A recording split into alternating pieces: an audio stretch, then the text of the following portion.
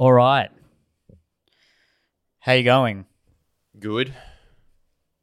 Do you like the new background? Love it. Where'd you get it from? Somewhere online. I can't remember exactly where. Oh, okay. Yeah. This was months ago. A cool website. Yeah. Yeah, that's what happens when you get things from the US now. It says, your post will be delivered by 2022. Yeah, I was actually surprised it only took about 2 or 3 months. Yeah, that is good timing these days. Yeah. And look, it's cool because it kind of makes you look like a newsreader and Colombian drug lord. It's a marbly globe, but it's also still a globe. Mm-hmm. That's right. It's got a bit of That's texture the look to you were it. going for. It's Yeah. like one of those automatic backgrounds on Final Cut or any sort of cheap editing software. Yeah. You can either have the text as just white or marble white. Yeah! And you chose marble white, you classy devil. I did indeed. And that crack going right through Africa there. I was going to get one with the actual cities and countries, but then I thought that'd just be way too noisy, too distracting for the viewers. Yeah, no, you don't want them playing that game that everyone used to have when Facebook first came out. We've gone through that. Yeah. People know where Mozambique is now. So you just keep it to this Colombian there. drug lord physique. Yeah, probably. I I've forgotten. don't actually know where Mozambique is. Yeah, me neither. I think it's in Africa, yeah. right? Somewhere Yeah, you're around right. there, mate. Somewhere there. That's so good. Yeah. The dismissal of it. Yeah. I think Africa is appropriately sized. It's to scale. Is this a 2-scale map? I don't know, but I've always heard that the average globes and maps actually underestimate how large Africa really is. Yeah, by 3 times. By 3 times. Is that how big it is? Mm-hmm. I don't know Wow. why it is. I think it's something to do with the fact that once you put it around on a globe, it just becomes too fat, so everything just gets crammed in. And some things get elongated and some things don't. It's mostly if you're in the northern hemisphere that it goes... Wow, 3 times is a lot, though. It is a lot. Don't really know what I'm talking about. I'm offering a real, as always, very superficial understanding. You're not a geographer? Is that a No. profession? Yeah. I don't think there's many, though, because they do that. Basically, they just figure out how to shrink maps. They illustrate maps. Yeah. I mean, look, I think we know what the world looks like now. That would have been a killer profession back in the 1800s. Yes. The map maker, Yeah, the map you would be in creator. demand. Yeah. Yeah, that would There'd have be been one on like- every ship. That would have been like the rappers back then. Fuck, I sounded old. That would have been like the rappers back then. I just assume it would be quite a popular profession. You get to travel, and Yep. there'd probably be quite a lot of esteem. But now, But dude, being a geographer, you'd rather be a geography teacher. And no that's saying a geography. lot. No geography in year tip kids. Geography in year 11 and 12. Let me just swallow that. Are you okay? Yes. Year 11 to 12, best subject there is. Year 7 to 10, I don't know what it is. It's all just this little deceptive trick they play on you so you go and do a shit subject like biology. I really don't know why, but in year 11 and 12, it just gets gangster. It's all just about expanding city. You know what geography I should didn't be? do it, but what's so great about it in year 11 and 12? Because it just transforms from this shit of just like, all right, year 4 of the difference between latitude and longitude. And then it should just change to this. It shouldn't even be called geography. It should just be called why the planet is fucked, the subject. Is that covered in geography, not in science? Yeah. Damn. And dude, you in go. science, they just like mask it in a bunch of like, you know, endothermic, ectothermic terms. No, just tell us that the frogs are dying out. What is that? Ectothermic is when there's more energy that's produced in the chemical reaction, right? I don't know. There's a didn't do excess science. of energy, whereas endothermic is when more energy is required to create the new compound. I Did think. you do that? Did you do that in school? Yeah, it was a long time ago though. Which one was it? Which science Actually, I was didn't that? even do chemistry, so I don't know how I'm probably wrong. What? Is But this just from Breaking Bad, is it? Probably. Yeah, probably. Something. This is all my years of making ice. But I definitely know one of them is when there's more energy required, and one of them is something to do with the bonds of the atoms and the electrons. Man, look, I'm not disparaging people that take those subjects. I really admire your ability to understand these concepts. That's great if you are doing them. But I'm just telling you right now, geography is better than physics. Sorry. That's not even physics. That's chemistry. Whatever. It's all the same shit to me, dude. It's all just compounds and like all these. Dude, anything that has numbers mixed with letters on the board, I'm out. I'm not having this. You pick one. Okay. What subjects did you do in high school? I did drama. I did ancient, modern. It was all the hizzy subjects. Ancient, modern, geography, English 3, and history extension. And what else did I do? Something else. That's a lot. I dropped something. Yeah, okay. Yeah, that was about it. So it was just basically my entire life was just in the hizzy building, hanging out with all the white divorced subjects. mums. Oh, yeah. Yeah. Would It's you just even one have thing that white people are good at. It's knowing World War II. it's writing essays? Yeah. But calculus, no. No, there are good. But the nerdy white kids are good at that. Maths Yeah, but every Asian and Indian kid is good at that. There's no such thing. Yeah. And I have met some of your friends from high school, and I remember You've met my talking to you. Well, a couple of Who them. have you met? I can't even remember their names, but I just remember like staring at you afterwards and saying, "How did these guys get into university?" And then you were just saying to me that they just did 4-unit maths. That seems so unlikely to me. You know, like I would have sooner thought Shannon Knoll did 4-unit maths than these guys. But there you are. It just proves your point. If you're Asian, you're good at maths, period. Yeah, it's hard. You can't argue with that, can you? You can't. It's genetic. Yeah. And it's also, you know what else it is? It's just the fact that I know this from my Asian girlfriend. I don't think Asian parents think there's any other subjects. If you are taking any other subject, they're going to beat that out of you. You're going to take maths.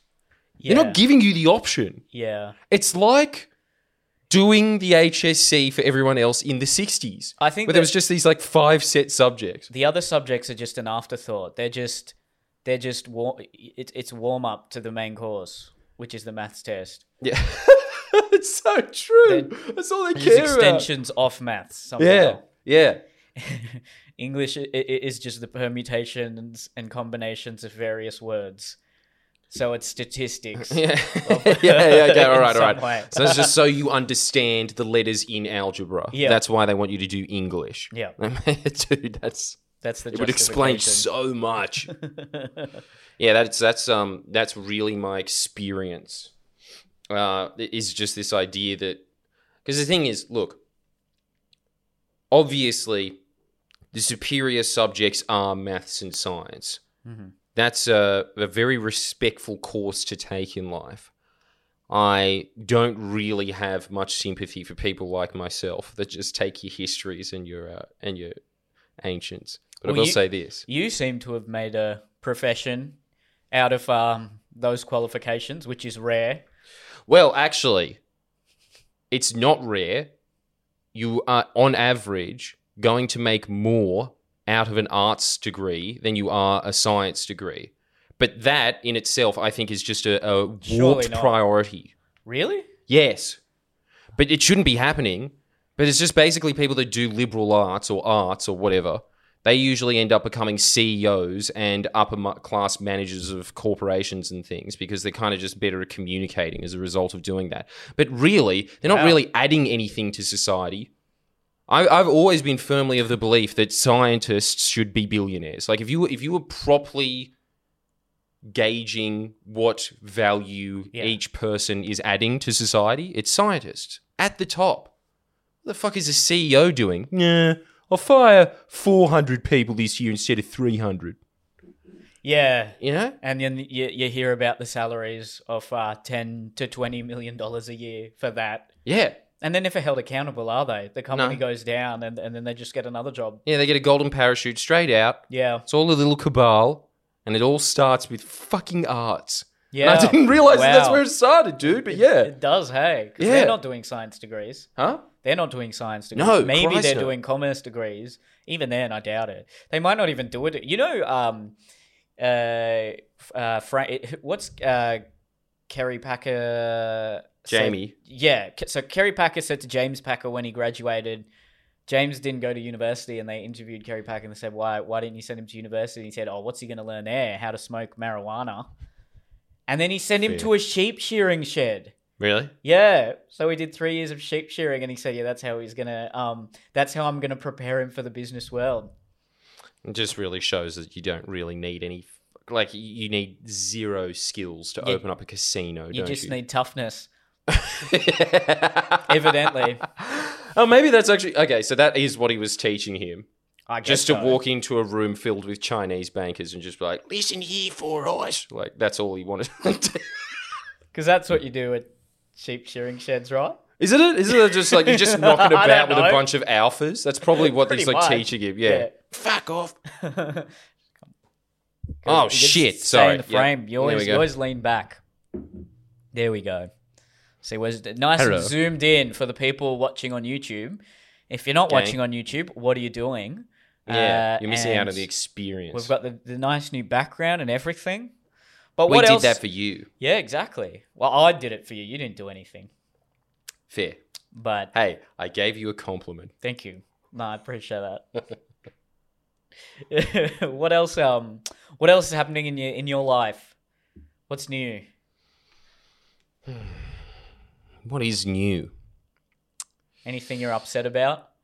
Yeah, always. This is my entire life is just being upset about things. Anything you are specifically upset about? Grumpy about? Well, I just found out about the water corruption racket. In fact, that's why I've been spending a lot of time down in lower New South Wales. Probably going to get caught in one of these towns, actually, because of the corona outbreak. But that is Well, that's scary. science. Which is why I don't understand it. But I do understand the political part of it. But I don't understand when they just start sitting there and just being like, the evaporation rate should be at 2.7 megaliters. I don't know. Look, the point is, what they've essentially done to water in this country, which is terrifying, is they've turned it into a stock market where there's just one, for lack of a better term, liquid asset, and that's water. And politicians don't have to register how much water they own. And you can trade the water now because of all of the laws that they've invented, like you Really? can in a stock market. So what they do is they just hoard a bunch of water, wait for farmers to get really desperate, and then they sell it at a profit. So essentially they've turned the Murray-Darling into a stock market. And that's why this is not because of drought. It Wow. has nothing to do with drought. The fact that there's all these mass fish kills and just like a environmental catastrophe zone that has become the Murray-Darling is completely out of a corrupt racket that is now extended out globally. So there are now Chinese, American, and Canadian investment firms that are just trading it like it's just the Nikkei. So that upset the shit out of me. Damn, Um, that's very grim. It's very, very grim. That's very grim. Is it just for politicians that can buy into the? I'm not asking this because I want to buy any stocks of water, but is it open to private citizens? Absolutely, it is. In fact, it was mostly designed for them because it's always just the same corrupt cabal nexus. Sure. But you know what I'm learning out of this? Man, there's very little difference between democracy in ancient Rome and democracy now. Senators are worth just, like money that you can't possibly be worth in a single generation without committing huge crimes. Like Peter Dutton, he's worth more than Malcolm Turnbull. What? Yeah. Way From more. what? Who knows? This is the whole thing. No, all of these really? politicians. John Barilaro, God knows how much that man's worth. On the registry is worth tens of millions of dollars. which means he's probably worth hundreds of millions of dollars because they just hide all of their assets in things like water and then they just put all money in the Cayman Islands and stuff. Think about it. If you're the one that's like putting out all of these grants and approving grants worth billions of dollars. Sure, so they're always taking a slice for themselves? Is that pretty much essentially what's... Because Peter Dutton was a cop, wasn't he? He was a cop. Yeah. How do you go from cop to worth... How much is that? That's like, what, a third of what Andrew Twiggy's worth? Where where can you find out the net worth of these politicians? Well, you can't. This is the whole thing. You can only really just cobble together some of their assets. So the assets that you can cobble together of Peter Dutton's are 300 million. So he's probably worth even more than that. Where's most of his wealth tied up? Oh, like all of them, just, stocks, companies that they're the board of, which always, when it comes to like these board companies, is a very common thing. John Barilaro does it all the time. They'll just start up like a oyster company or something like that, and then they'll just be a chairperson on it, and then they'll be a part of a committee that's got this, $100 million grant to spread around small businesses in rural Australia, and then they'll just decide, we'll give $3 million to the farm that I'm a board member of. Like that shit happens all the time. And so one of those things is just water. Water is a multi-billion-dollar industry now, and it just essentially has just turned the building block of life into this abstracted stock on a piece of paper that is just getting traded around willy-nilly. How can people find out about this? You can't. Other than your videos, how do we learn about these things going on? This is the thing I didn't know. I've been studying this stuff for, what, Well, 5-6 years How did you straight? find out? I'll tell you who actually did start it, and this is something that I need to correct the record for. Mm-hmm. You think that the shooters, fishers, and farmers are a bunch of yahoos. And, probably are. But the thing is that they also, you talk to a lot of the people there, and they're always just saying, we really need to change your name. But essentially what they are is just a alternative to the National Party in rural Australia, which has essentially just become a dictatorship. There's no challenge to their power. So are shooters, farmers, and fishers the true voice of common sense? Yes. They're the actual party telling it like it is? They are, dude. Like, oh my God. Yeah, dude. The Common Sense Brigade should be into the shooters, fishers, and farmers. So is this how you found out about what's going on with the water corruption through sources from that party? Pretty much. They were just contacting me, and I was just saying, shut up, I don't want to have anything to do with you, you're just a bunch of yahoos. And then eventually they started saying, like, it's about water corruption. And so I was like, I'm listening.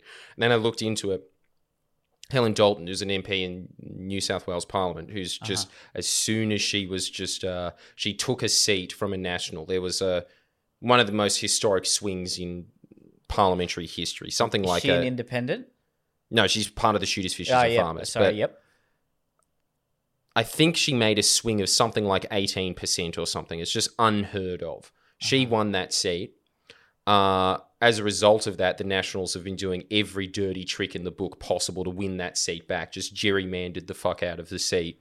This is a federal seat? State seat. Okay. State's where all the power is. This is the thing. Nobody understands this, but most of the decisions that are being made, that are big decisions, are in state, which is scary because there's zero media oversight in state parliament. There isn't. Yeah. But it's just a cesspool of crime. And it's just so overt. The things that they get away with there is just, it really boggles the mind. It's so blatant. And if there was anybody reporting on it, maybe you might get some attention out of it. But it's just rife with corruption. But anyway, she put out this bill just saying that, you have to start, the bill said that you have to start registering water on the pecuniary interests, which is just, what politicians have to register of what businesses they own, what houses they own, what stocks they own. Mm-hmm. So you can see if there's a conflict of interest with them voting a certain way on a bill, right? Of course, yeah. Of course, as soon as they did that, the Nationals just banded together, railroaded her out of it, and made sure that this water integrity bill wasn't passed. So I went down there to start interviewing them. And what were their attacks on her? What were they saying? What were their criticisms of her, saying that it should be transparent if politicians have ownership over water. They don't. They don't have any actual attacks. They just have attacks of power. Like, what they started doing was they started chipping away the towns that she comes from and is most well known, and started putting them into different electorates. So it's very unlikely that she'll re-win the seat. But now that she's there and she's just been working for the state, and as a result of her electorate, and it's been 30 years since a hospital's been built there because all the Nationals just play ball and don't really care about the community. It's all just a mafia system, really. Now there is actually things that are happening in that region for the first time since the 70s, really, that actual infrastructure is being built there, and it's all because of Helen Dalton. So she probably will get re-elected now. But in terms of arguments against the water integrity bill, it's just a quick nay. But ever since she introduced that, she has been targeted politically in every trick that you can imagine, because obviously there's major interests in water. We're talking about $13 billion a year being pumped into it from the federal government. Where's all that money going? Certainly not helping the Darling. That's getting worse every year. So what's going on? And that's the whole thing. We don't know, because this shit's really hard to trace, and there's entire government bureaucracies aimed at covering that paper trail. How can voters actually educate themselves on these sorts of issues if it's so hard to find? If like you said, they're trying to cover up their tracks so much, but also if we just look at a budget outline and see, if I saw, okay, $13 billion is going towards water, I would think, well, that's a good thing. It's probably going to build dams. So did I. How do we find out where can we see the specifics and the details of a budget like that? Is that even possible?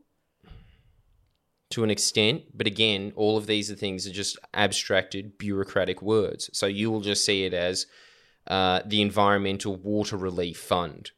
But then you look at the reality of it, and what it's doing is it's just damming up water, so water doesn't flow onto wetlands, so they can keep that water in the Murray-Darling, so they can just artificially increase how much water is in the Darling, so they can just pump it out into a dam and then sell it later down the track, but that's put under, the Water Protection Fund or whatever. But you're going to think, again, even if you went into the specifics of that, you would think that's a good thing. But you have to actually go there, and the things that I've seen happen to the Murray-Darling, as in one council was given $12 million to treat their sewage, to make a proper sewage treatment plant. I went there. They said, come here at 6 p.m. at night.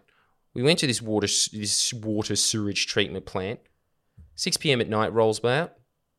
They just pump raw sewage straight into the Murray-Darling. That flows downstream, starts accumulating because all the towns are doing it. It's all part of this cabal of corruption where all of them are getting these grants for things that are never built, particularly around water treatment. Goes downstream. That builds up blue-green algae because it's all just raw sewage getting pumped into the fresh water. That raw sewage results in fish kills. That's why we had those mass fish kills last year. Those could all be very easily treated if there was some integrity in government. But the problem is that the Nationals exist. And the Nationals are essentially just a dictatorship that runs rural Australia. And it's, they've had a monopoly on power for 50 years. What they say goes. And they are very good at holding on to power. It doesn't matter how hated they are in these communities. They have tricks. They have ways of manipulating votes. They have ways of manipulating electorates to make sure that they hold on to those seats. So this is all that I've been learning recently over the last couple of weeks. Gosh. Scary. Yeah. I don't know where to even begin with any other follow-up questions, but I do have many. But okay, so you're saying that they're not. So there's nothing that's being done here that is a manipulation of natural processes that is in some way at least helping the population in some way, normalizing the levels of the dam, or just ensuring that there's enough water for humans to drink. Is there any sort of silver lining to this sort of thing that they're doing, or is it all purely corrupt for them to line their pockets? Well, I'm going to go as far as to say no.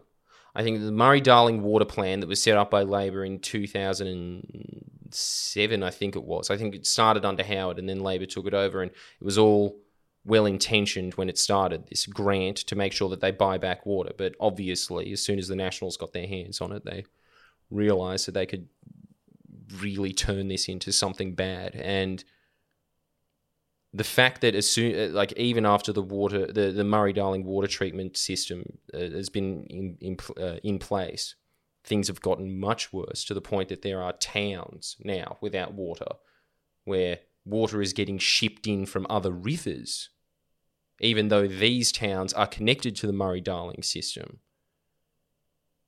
Shows you that something is really wrong here. So I don't think that actually any of this money is going towards anything remotely constructive or positive, because as always, the solutions are very simple and they are not being implemented deliberately. And it's purely for the politicians' personal gain. Not necessarily just politicians, but politicians are there making the decisions. Yeah. They see the game and how it works. They're obviously going to be in on it. Well, if you've got integrity or you don't. Like someone like Helen Dalton, for instance, is obviously trying to fix the Murray-Darling system, but she's one MP in a minor party. She's not in government. She can't really do anything. But this goes bigger. Like all of these things. It's, yes, there are politicians that are getting extremely wealthy off of this, but there's also Canadian, American, and Chinese businesses that are getting even wealthier off it. How so? Are they the ones selling the water? They're just sucking up water and holding it in massive dams and making, just like with diamonds, right? Like, you know how when... Like they would with, gold or currency reserves or something like that, and holding on to it. Yeah, like artificially increasing the price. Yeah, wow. Okay. That's what they're doing to it. Where, again, like, is there any media source or... independent, even if it's a blog, anything you could recommend for the average voter to look at? I mean, look, dude, Independent Australia does do a lot on water corruption. Independent Australia definitely does cover it. But the thing is that when you, like, I've been reading their articles and they've been doing everything they can from a government level, the things that you hear that are being installed from like a federal and state government. Sometimes they're deciphering those things and what it means. But again, this is all paper trail stuff. It's not the same as viscerally going there and seeing that, like it's poisoning communities and it's destroying ecosystems, and you can see it in real time happen there. And then you go to these communities and then you will talk to people who are water experts, who are scientists in this, who are not necessarily even have a degree per se, but they've just been following it extensively for the last 10 years or whatever. And, they've obviously got a lot of knowledge on it because they've just been submitting parliamentary submission after parliamentary submission that gets ignored. And then you ask them, has the press ever done anything on this? And then they say, no. Sometimes, very rarely, Prime News or Win or whatever will say, yeah, we're doing a story. Like, can you come and do an interview at this time? 3 or 4, like maybe like a couple of hours before the interview was supposed to commence, they just ring up and say, no, we're not doing it. And that is because of political pressure that is being pushed on the media, and that's why it's all just a sham. And this is why when everyone always says, like, oh, the ABC's independent journalism and shit. This is bullshit, dude. They're paid by the fucking Nationals and Liberals. They report what the Nationals and Liberals want. When the ABC exposed their massive Four Corners report on water corruption, dude, they basically busted one bureaucrat. They didn't mention once in a 45-minute documentary of in-depth journalism once what party put that bureaucrat there. They didn't interview any of the experts that I was talking to who said that the ABC came to their town, they knew that these people existed, and they deliberately didn't interview them.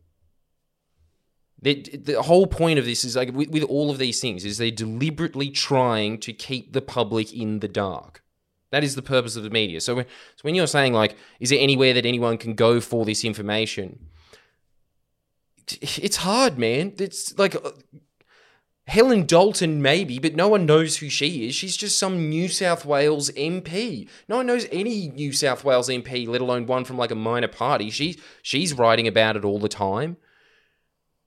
There is select bits of information here and there, but it's hard to gather all of it together because that is what news journalists ostensibly are supposed to do. But like bureaucracy, when you have a corrupt system in power, the press is actively trying to suppress information. That becomes their job. Their job is not to enlighten the public. Their job is to keep them in the dark. It's the same thing with bureaucracy. So anyway, that's the whole system that happened. And so what I noticed when I've been going to rural Australia and stuff is that, like, yeah, they've been really trying, and this is a deliberate strategy by the Nationals. They're deliberately trying to kill rural Australia, as in economically cripple it. So you're always hearing them talk about, oh yeah, we need all this investment in rural Australia. And they do get investment grants handed out. And what's their incentive to do that to their own electorate? Now think about how evil this shit is, right? If they can get key towns economically crippled, like I've been looking at a couple of towns and going to a couple of towns, and they'll be devolved in like a bigger documentary that I'm doing. But if you can go to a certain couple of towns that are very important to that electorate, and you economically cripple them, say McDonald's wants to build a McDonald's there or KFC or whatever, and then you just say, no, go away. We don't want any investment here for whatever reason, right? Eventually what starts happening is the young people start moving out. And the families start moving out because there's no jobs there. There's no future there. They all leave. The only people that remain are extremely old people because they've got nothing to do with their lives anyway. At least they own a house there, so they stay. So what they're trying to do, if they economically choke certain key towns, and this is the point, they're always key towns. They're towns that you need for, say, they're just like a meet off point for like the wheat belt in New South Wales or something like that. Places that should be just, teeming with money, but are just completely crippled. If you do that and you depopulate that seat, you've held on to that seat as a National because all that you have left is just old people there and it's really sparsely populated. And as a result, your primary vote goes up. So the more that they are able to economically choke these regions and move young people into cities, the safer their seat is. And here's the even eviler part. The safer their seat is, the more power they have in the Liberal National Coalition, because they're the ones delivering the safe seats every election. And they say, look, we've got 11 seats here that are safe as houses. You need us. So you're going to play by our rules. And as a result of that, they can command even bigger rural grants that go into these electorates. And so they get even more money. That's how the system works. It's fucking scary. It is. Again, I don't really know where to begin. I know. With any follow-up questions there. I know,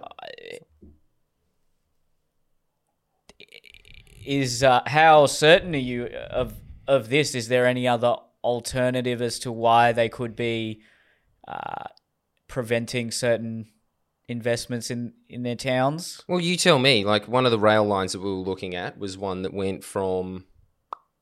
can't even remember where it was supposed to go, but the point is that it was aimed to go to Melbourne. Now, this is a key wheat belt town.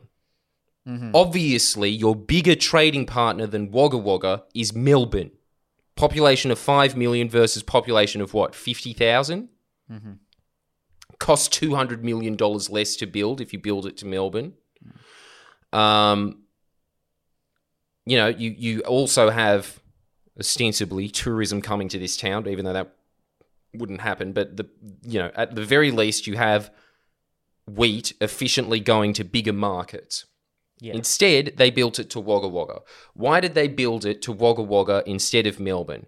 And then from Wagga Wagga, it gets transported by truck, increasing carbon emissions, making it way less efficient, way slower. The food supply to Melbourne just inefficient on purpose. Yeah. The entire point is because Wagga Wagga is in Michael McCormick's seat. Michael McCormick is the head of the Nationals.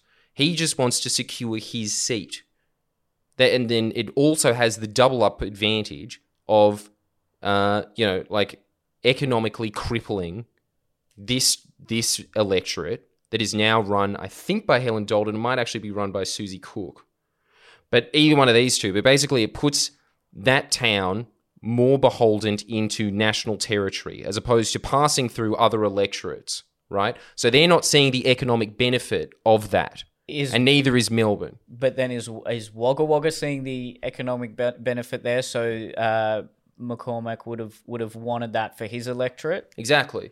Which is corrupt in itself. If you are looking for what is in the biggest advantage of the most amount of people, you would be building, obviously, a train line to Melbourne. Why would you be building it to Wagga Wagga? The only reason you would be doing that is to benefit Michael McCormick's seat. And they're perfectly willing to waste $200 million of our tax money to make a worse train line to go there.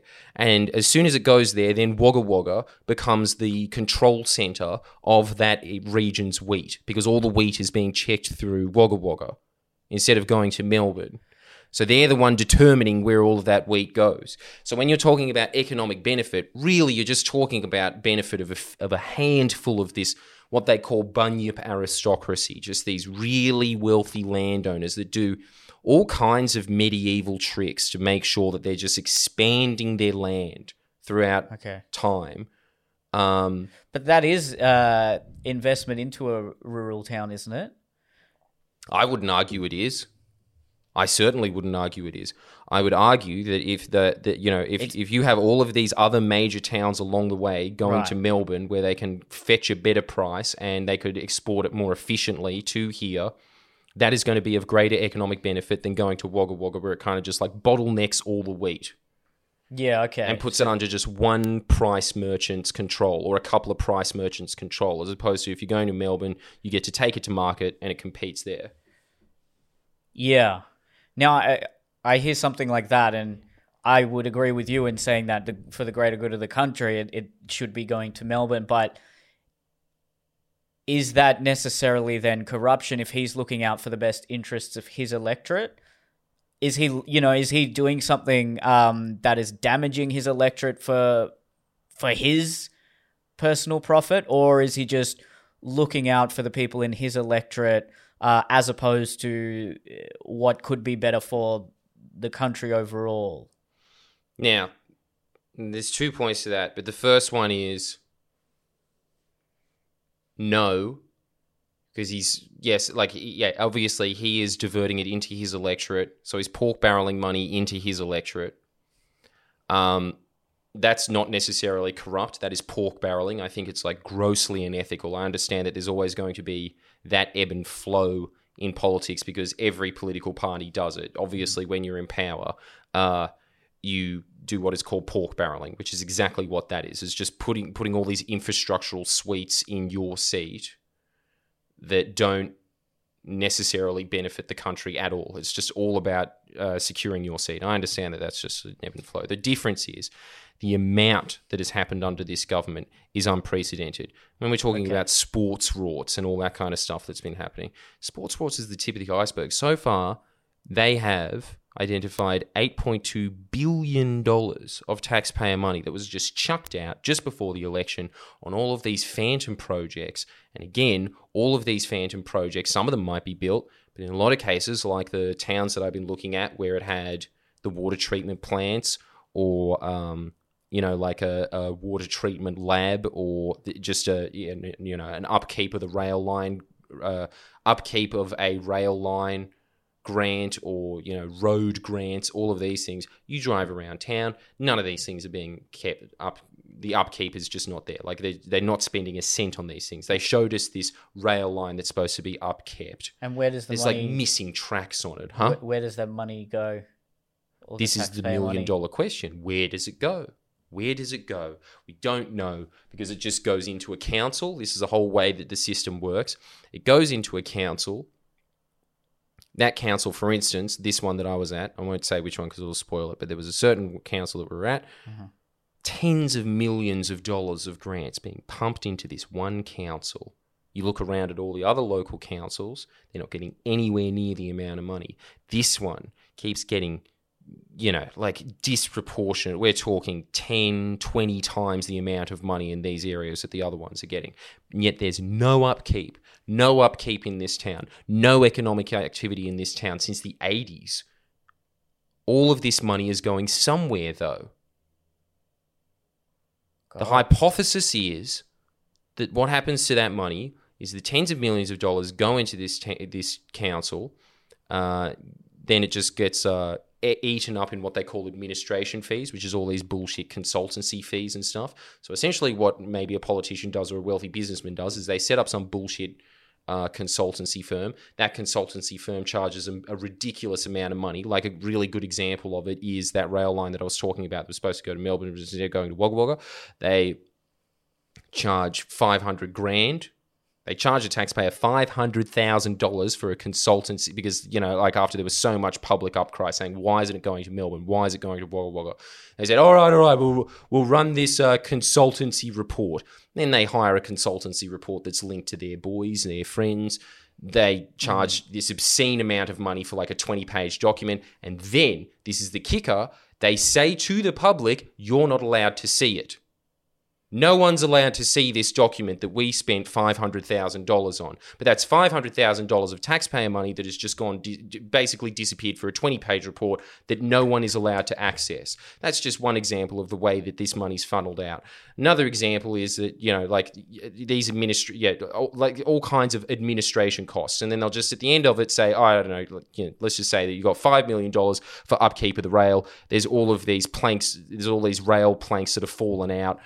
The bridge, you can't even go over the bridge anymore because it's just so degraded that a train can't safely pass it anymore. So that train line has just gone to waste. Where did that $5 million go? Administration fees.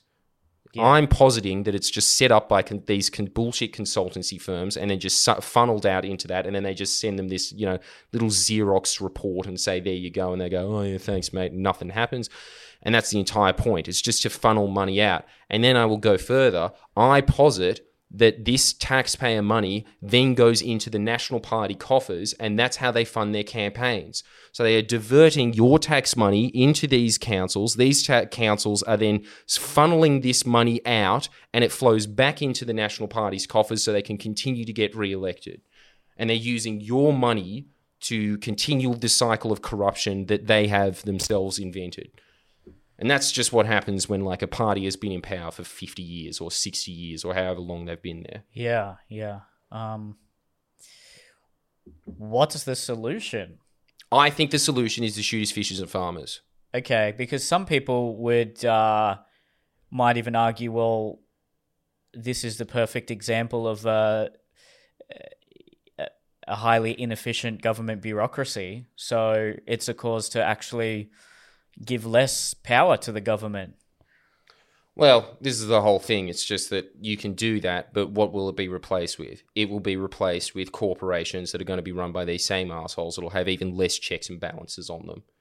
That's essentially what and this is the whole thing. This is a deliberate strategy of these people. So, for instance, the ABC. Hate the ABC. Absolutely despise it. Do I want to privatize? Fuck no. But, you will not find a harsher critic of the ABC than me. But the reason that is the case is because it is a deliberate strategy to make the ABC deliberately bad. So it makes people like me deliberately hate it. So when it gets privatized, you're kind of like, you know what? Fuck you, sour grapes, Same thing with bureaucracy. They deliberately make bureaucracy bad. They put their people there as favors. Those people deliberately don't do their job. They deliberately white-ant the institutions that they're ahead of. And so it makes the public frustrated with them. And so when they hear that these bureaucracies are losing, half of their staff or something like that, when it comes to maybe National Parks and Wildlife Service and stuff, everyone goes, yeah, well, fat cats aren't good for anything anyway.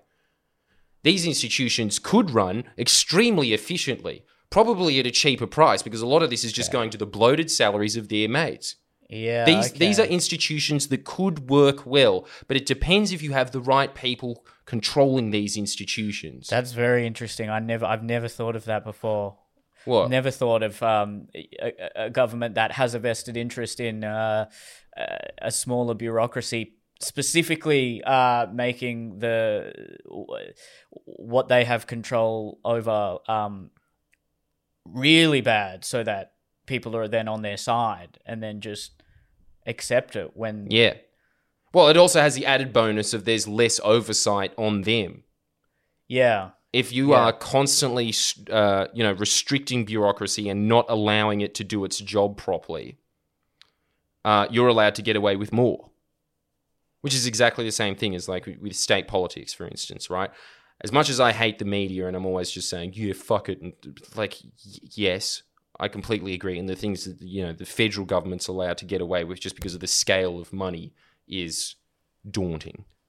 Just with our press system. But, when you have no press on you, like in New South Wales Parliament, heaven help you. What would, if a Nationals representative was here, what would their counter-argument to some of your claims be? Because I'm trying to think of something that I can...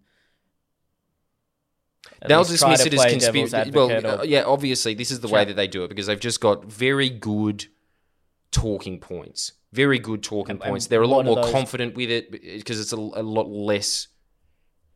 It's a lot less. Talking points are very, very easy to rattle off. It's the same thing that happened with me with my nuclear energy debate with a guy that turned out to be a lobbyist for the Koch brothers, right? You get him against me, he's going to win the argument every time. Why? Because he's not interested in the truth. And the truth is a lot more complicated and it has to be unpacked. And the truth has never been uttered before. So it's already at a massive disadvantage because you have heard the Nationals' talking points a million times before. What would those talking points be? Well, in this situation in particular. A good example is one of the things that they will say straight up is just being like, oh, the reason that there's drought and that the Murray-Darling system isn't working is because there's too much green tape.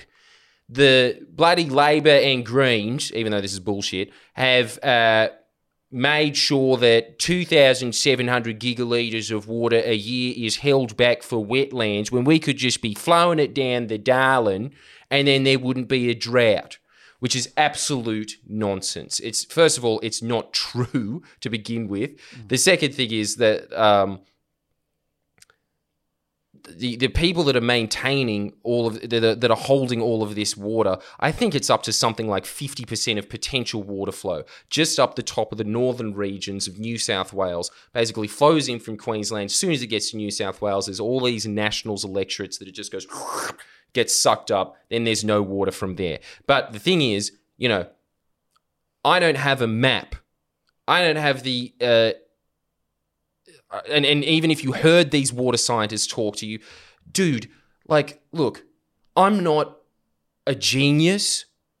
I'm not a particularly dumb person. I would say that I'm average intelligence, but when they're explaining water science to me, I lose track. I don't know what they're talking about.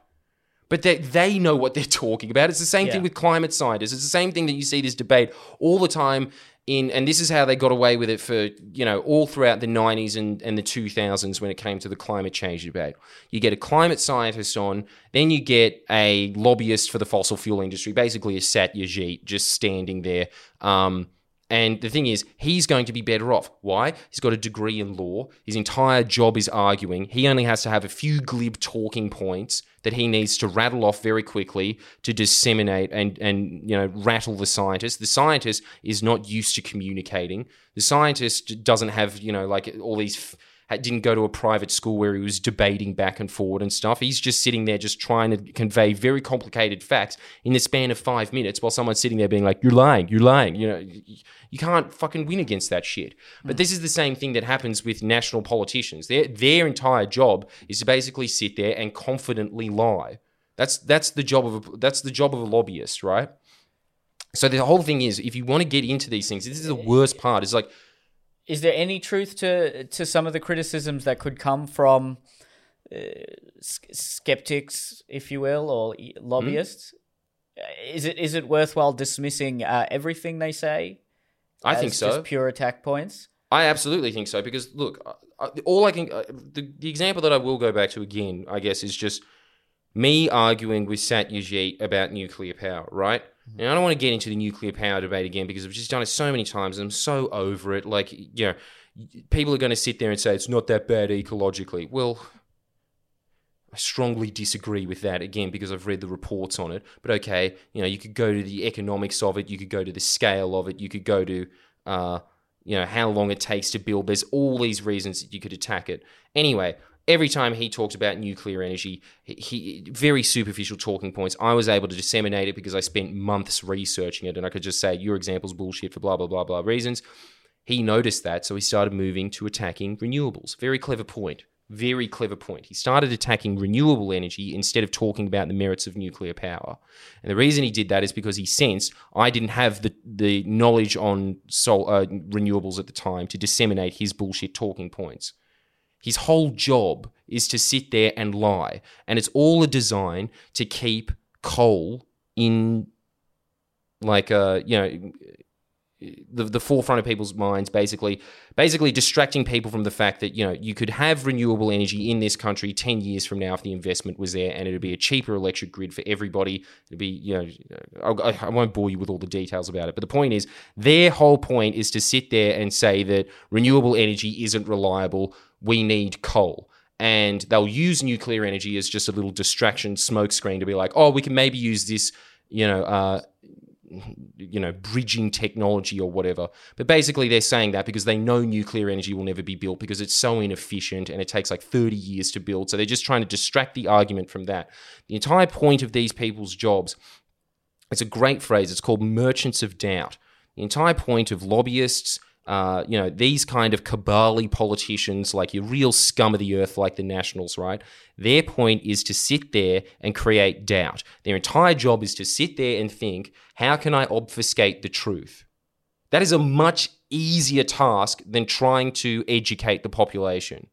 It's much easier to just sit there and think of 3 or 4 glib talking points and say them in quick succession so you've just fucked over your opponent, These are not dumb people as well. They're usually very intelligent people. A lot of the time, like John Barilaro, they're fucking morons. But, you look at Barnaby Joyce. He's an amazing arguer.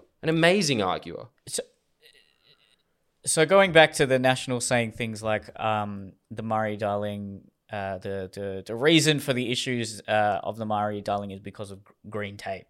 So there's no validity to that at all? No, there is validity to it, and this is the really effective point about this, is because if you seed the ground that there is validity to it, which there is some level of validity, which is that while this Murray-Darling agreement, this gets very complicated, really complicated. I'm trying to make this as simple as possible. See, this is the whole point of why they say these kind of things, because there's some level of truth to it. But essentially what happened was, when the agreement was getting written up under the Rudd government,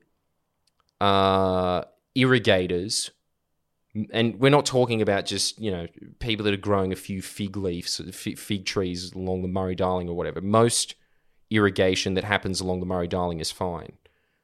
What gets really hairy is, as always, mega farms, like mega agribusiness, business that is owned by American conglomerates and stuff that just own huge tracts of land. That's where it starts getting bad, right? But obviously, because they are some of the most profitable companies on earth, they have all kinds of lobbyists in the negotiation room for something like the Murray-Darling plan, right? And they're sitting there demanding all of this water for irrigation. So then obviously the environmental advocates like the ACF and stuff like that, they're going to be in there, and basically just to try and just block some sort of water out for the environment, they'll be sitting there saying, we need this amount of money, this amount of water allotted, right? If the Murray-Darling was just allowed to naturally flow and it wasn't being dammed up and it wasn't being measured, because it's not even being measured, but like they have all these measurement systems and all these like pumps that you're legally allowed to put in and stuff. They made the system very complicated on purpose, and this money and this water is just getting pushed into these dams and not used to irrigate plants. That's the other thing as well. We have incentivized massive farmers, and this is deliberately on them, we've deliberately incentivized them not to grow crops, to just hold water and wait for people who are growing crops to get really fucking desperate and then sell the water. So you've made a system where you have made food less secure on purpose. And so the whole thing is that, yeah, when they're saying like, oh, this green tape is holding all of this water, that's true, but it's holding that water because these greedy cunts have commodified water and they're just holding it in massive fucking dams. Some of them, like, you know, half the amount of water in Sydney Harbour, in fresh water in Australia, is just sitting in some of these shallow dams, evaporating. It's insanity. But that is there to try and counter that. But a much more efficient system would be if you just allowed the water to flow along the Darling. But that's not going to happen now. So when they say like, yeah, green tape's holding all of this water, true, but that's a very selected fact, which is the whole point of lobbyists. Okay.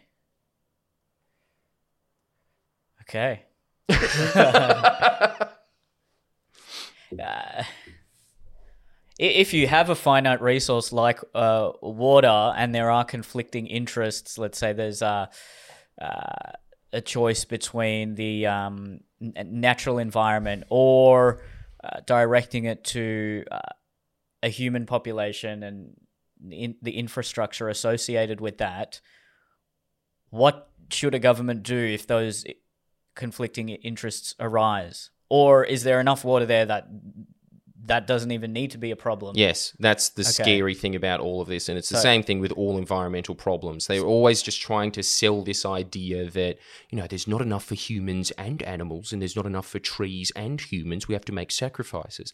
Not true. You have to make sacrifices if you're some greedy cunt that lives in fucking the Cayman Islands and you don't give a shit about this country because you don't live here and it's all just fucking numbers on a spreadsheet for you. Then you're just going to clear as much land as possible. But like, if you were managing the water properly in the Murray-Darling, it could very easily meet the needs of all the people along it and the environmental needs for the Murray-Darling. But there has been a system very deliberately set in place to reward, like with everything else in the world, greed. It's just rewarding greed. It's not... But if you set the system up to benefit the environment and people, there would be enough water there. If these large mega farms and conglomerations that are mainly American-owned are taking a disproportionate amount of the water, are they literally just holding on to it and doing nothing with it? Mm-hmm. Like diamonds. Really? Okay. You know about like how so diamonds... they're not actually using it for irrigation or... No. Nothing. That's the whole... They used to irrigate. Yeah. They used to irrigate. But now, because you've created this market for water, they're not even doing that. They're just holding the water. And also all these other deals are coming in now. Like so when you see Barnaby Joyce, because they're just holding on to this. In the hope that it'll then become profitable. More profitable. Yeah, okay. That you can sell later on. And so if you have a resource that is necessary, put aside, even the diamonds example doesn't even hit this because... Well, so diamonds are not essential. Water they're not essential. Is very they're essential. Not essential at all. It's different there. It's completely different. Yeah. So the thing is that, yeah, like but it's the same economic... They're using the same economic principle for diamonds for the most essential element there is. No, that's just bastardizing free market principles to a ridiculous degree. Yeah. If you're commoditizing water. But here's the other thing that's even more scary about it, which is always the same thing when it comes to these things of just being like, yeah, this is, you know, like, we'll let the free market sort it out. Okay, let the free market sort it out then. Why have you deliberately corrupted these bureaucracies to benefit you? So not only is it the free market in action, it's just they've made the state, they've geared the state to allow criminals to get away with criminal behavior, to deliberately protect criminals, people that are guilty of water theft.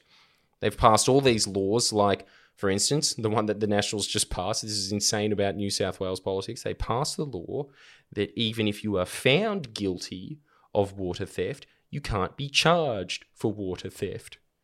So essentially, they've just legalized something that is illegal. That's what I'm talking about here when it's like the free market in action. It's not even that. It's just no other word for it. I just really think that like these ideas of, state-run ideology or, like I don't know, free markets and things like that. Really, these are all just terms on paper. The reality of the situation is, do you have a corrupt system or a not corrupt system? And yeah, we have a really corrupt system. If I were to steelman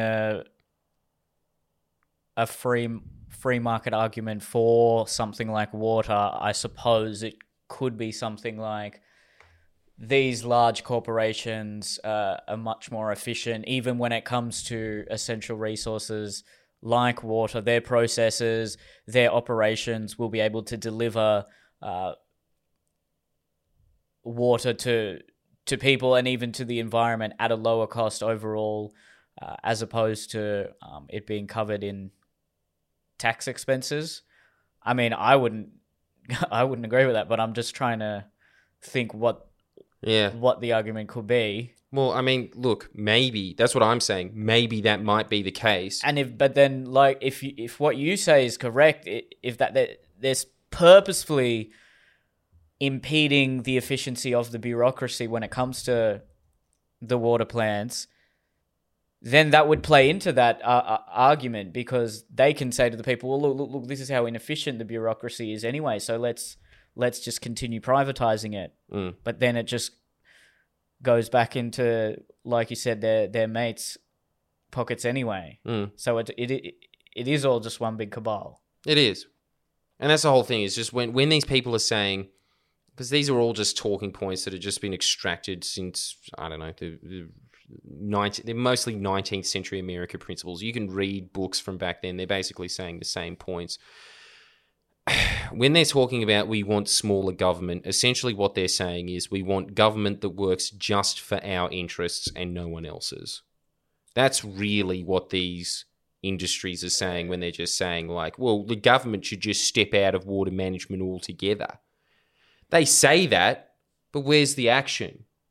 Really what happens is they just half the size of, I don't know, Water Management New South Wales or whatever the bureau, I know it's called Sydney Water, just in Sydney, but, New South Wales Water, I think it's what it's called. They just halve the amount of people that are overseeing water and make sure that the half that are there are working for them. I don't know if that. Do you think that's originally what the 19th century philosophers that were espousing that ideology were thinking, or do you think that in more recent times the powers that be have co-opted that ideology and used it for their own nefarious means? Dude. Because okay, let's not use water.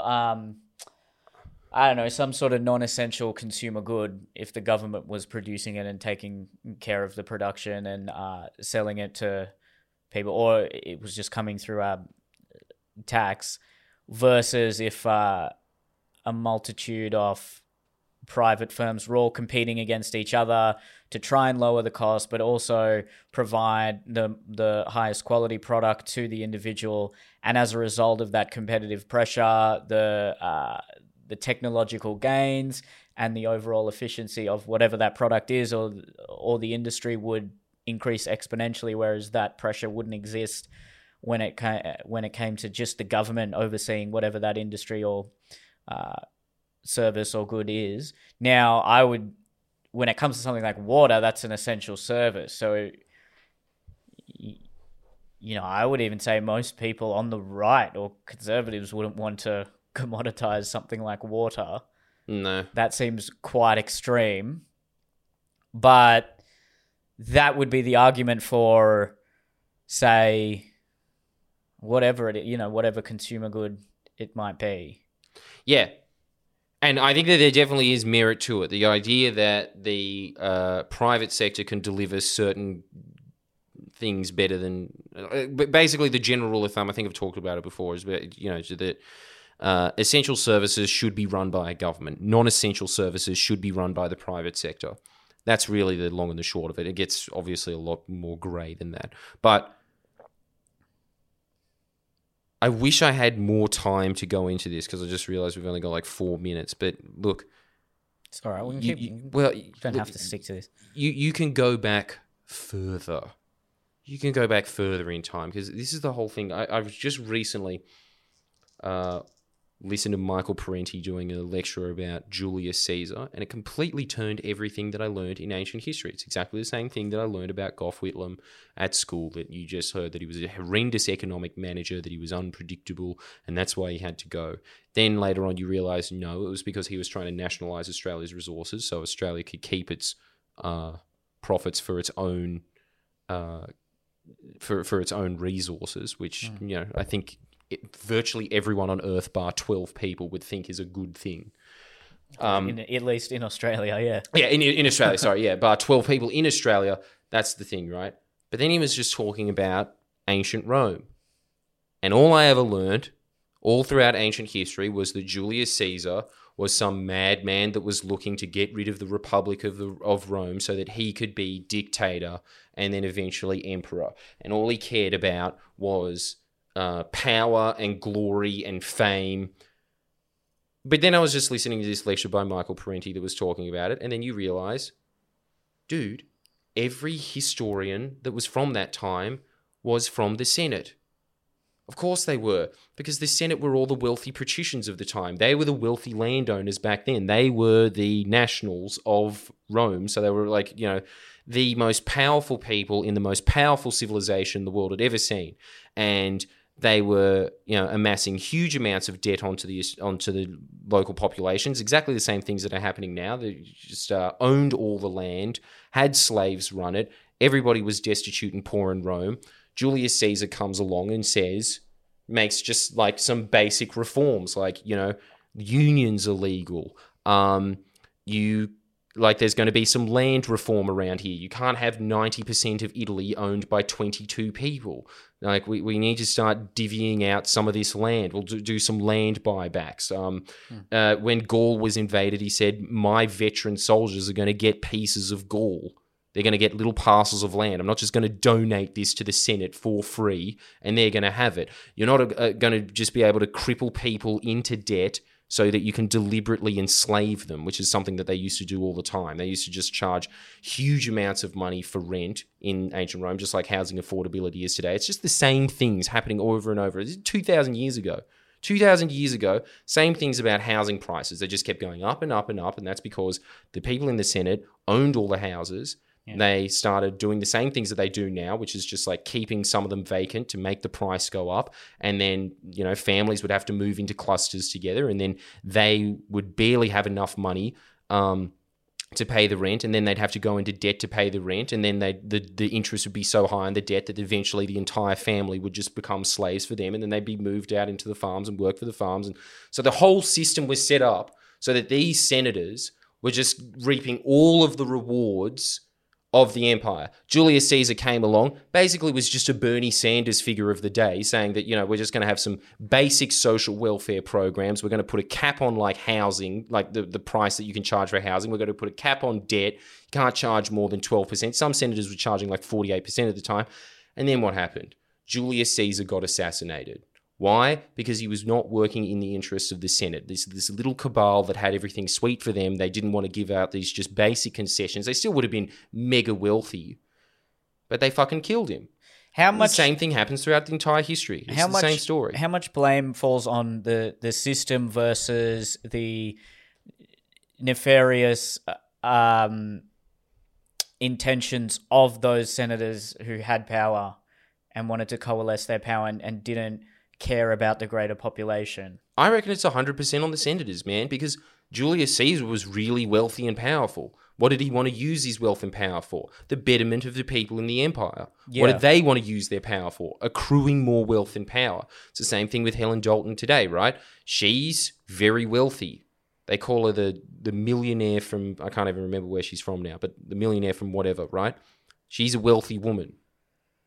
and she could use her wealth, and she could benefit greatly from this, water scandal that's happening now if she wanted to. So, if we do exist in a democracy, right, there's a huge responsibility that actually exists on the average voter to be informed and to really understand what's going on, to ensure that democracy is actually protected.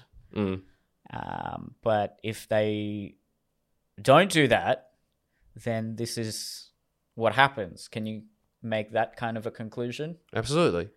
And it's the same pattern over and over because, it's not like there wasn't people before Julius Caesar that were trying to reform Rome. There was 10 or 12 of these Democrats, I think they were called back then, that just accumulated power to the point that they could actually change the Senate. 11 out of 12 of those were assassinated.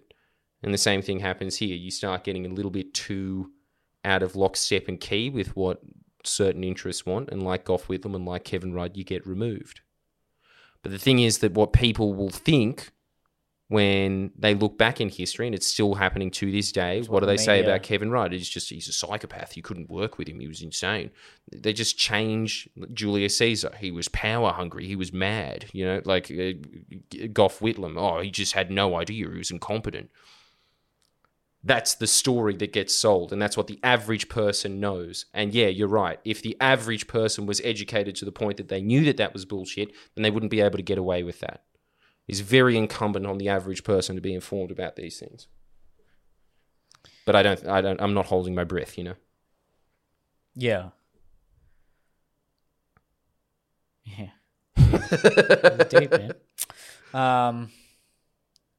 Yeah, I don't necessarily think that kind of, some would call it corporatism is a condemnation on free market principles. And I'm not saying free market principles are some kind of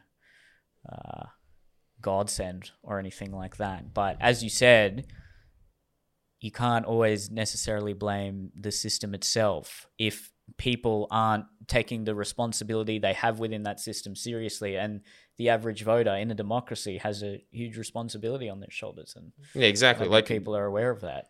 The institutions that Australia have are some of the best in the world. Australia has some of the best bureaucrats in the world, best trained government officials. I mean, look, most of the world is fucking Africa and, like all these poor countries. Australia has the potential to do it. A lot of North African countries that are coming up, and in another 50 years might... Yeah, give them 50 years, they might be like close to Tasmania. Nigeria, Ethiopia, they're on the grow. Yeah, they're on the incline. Yeah, but that's mostly just because of population increase. Like the thing is that Australia has the potential to be extremely wealthy if it plays its cards right. I mean, we're already wealthy, but way richer if we wanted to.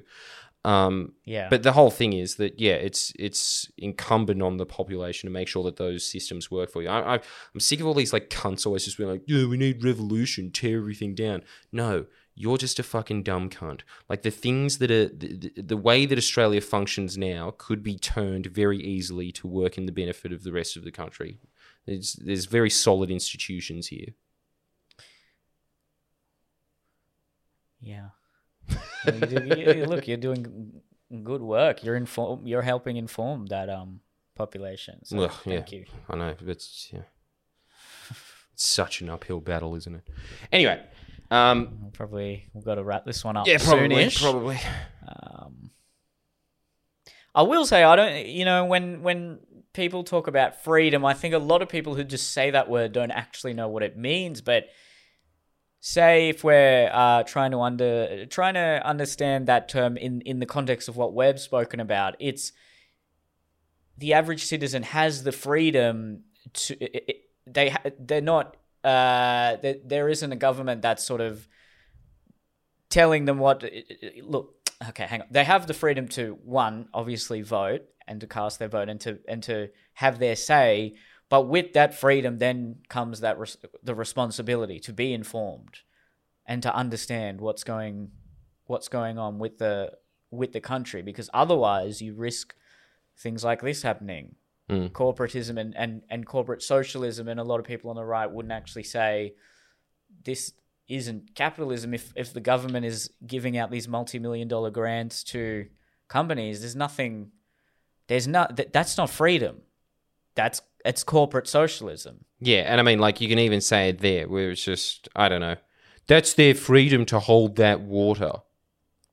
Yeah, well, what about the freedom that it imposes on of all the people downstream that don't have water now? Where's their fucking freedom? You know? It's such a simplistic way of looking at it. Essentially, the reason that they use the word freedom is because it just benefits those that have wealth and power to begin with. Just the freedom to expand their wealth and power exponentially, regardless of the cost to everyone else in the environment. I agree with you 100% that something like water should not be seen as a commodity that people can just buy willy-nilly, but would there be any stead in the counter-argument that if the opportunity is there for a private citizen to buy the water that they need, then it's on them to think about that and look out for that? No, I just think that, you know,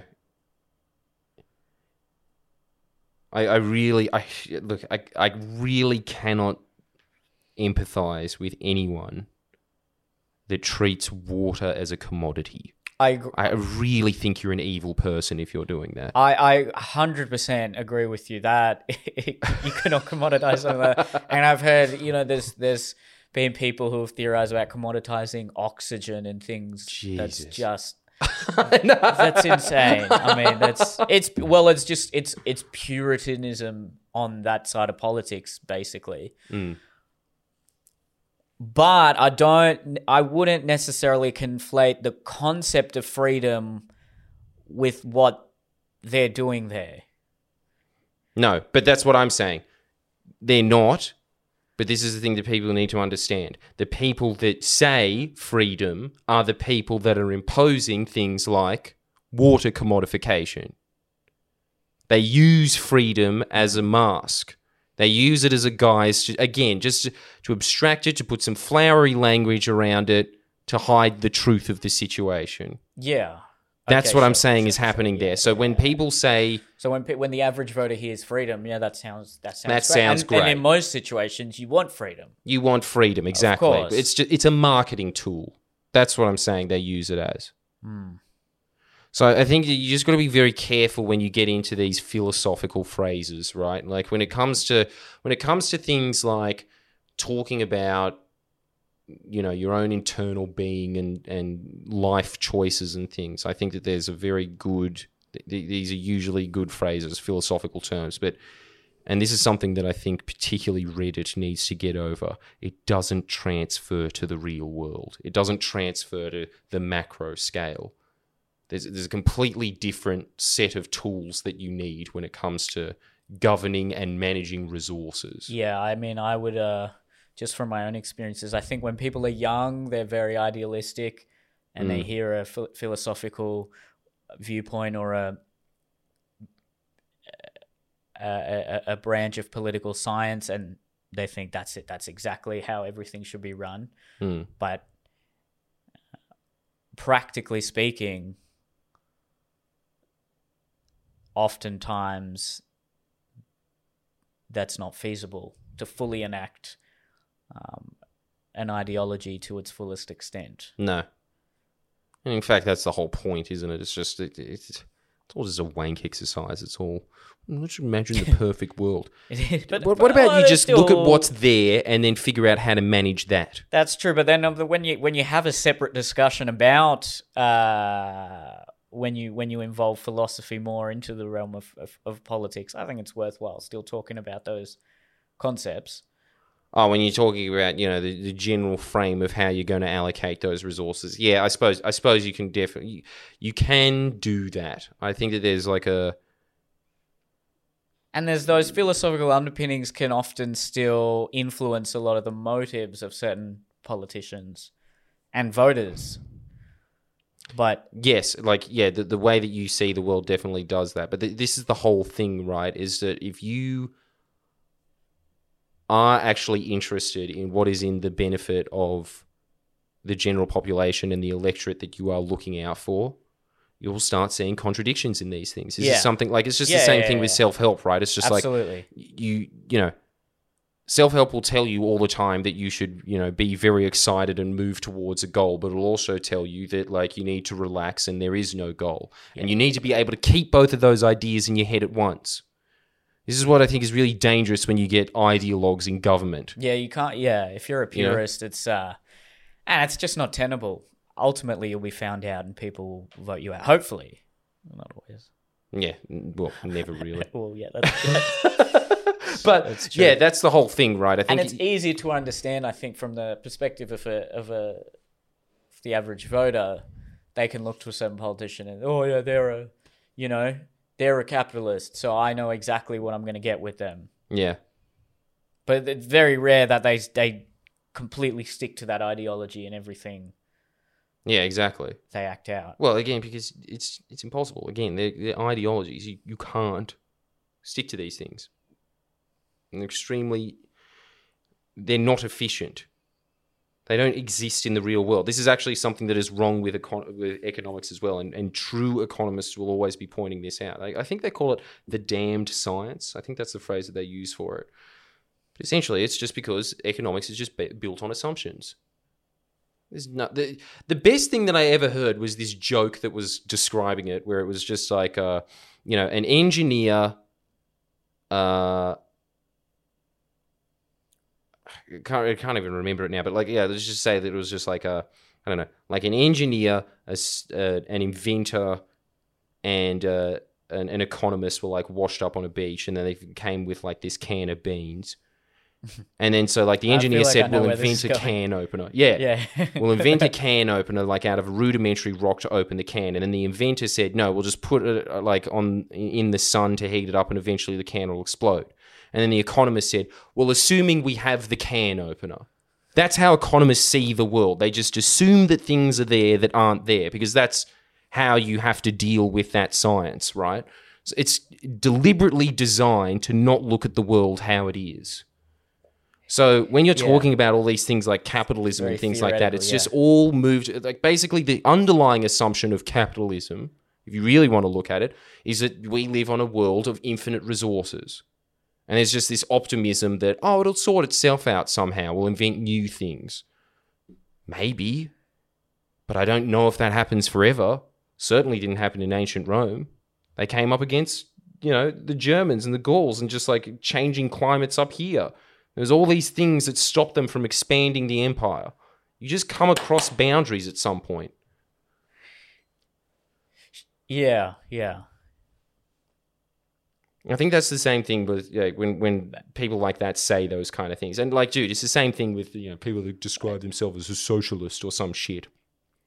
You will come across examples where it just doesn't fucking work. It just doesn't. Sorry. I think like a really good example of that is the fact that if you just put everything under government control, you get something like the Soviet Union. Now, the Soviet Union had a bunch of external factors that it was dealing with, and environmental factors that it was dealing against. But dude, a major fucking thing is, like, if you just have a few people trying to control an economy here, and you have an economy that is expanding throughout all of that area there, there's no way that you're going to be able to keep tabs on like every, fisherman on the other side of Russia. You're not going to be able to do it. So in conclusion, the best ideology is the common sense ideology. It is. That's why I'm saying you should vote shooters, fishers and farmers. They're a good party, man. Yeah.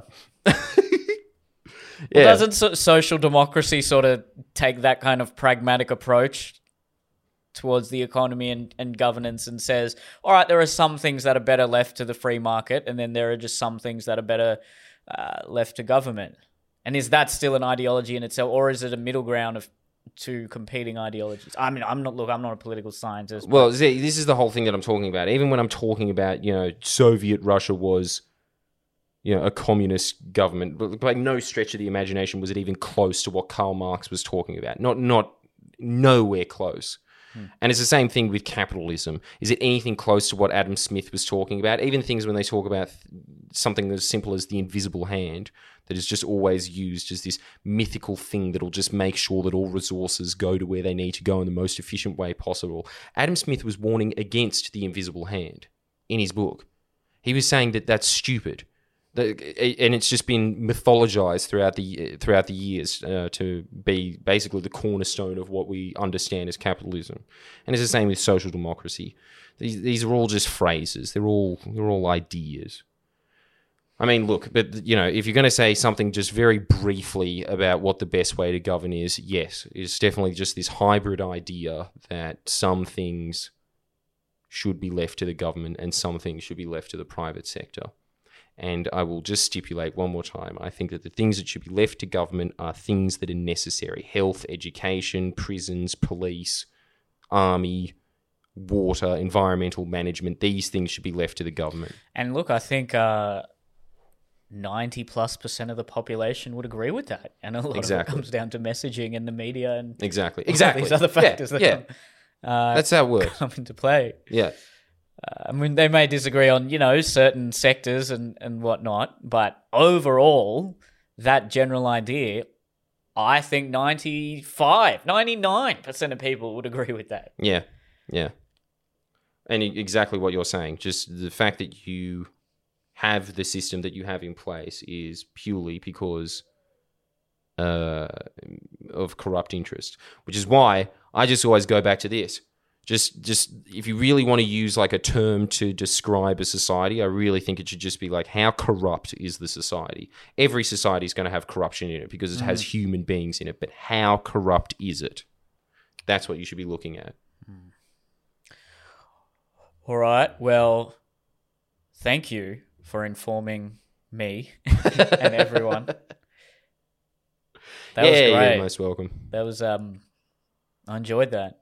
Cool. Well, I enjoyed the discussing and delving into it. I didn't necessarily enjoy hearing some it's heavy. It's things. heavy. Thank you for listening.